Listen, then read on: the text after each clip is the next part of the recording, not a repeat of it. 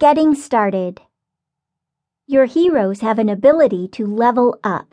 When you are at level 8, you can start with upgrading your hero skills too. After every battle, you can check your equipment. There are 6 equipment slots, and when every one of them is filled, you have an ability to promote your character. That way, equipment will disappear, but your character will be way more powerful with new equipment slots and new powers. And how to find the soul stones or the equipment for the characters? By simply opening their profile.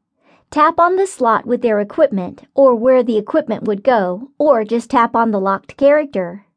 That way you will see exact chapters or levels to go if you want to get equipment and/or soul stones.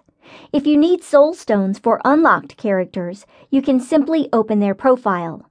Then tap the plus button, and now you will see every soul stone location.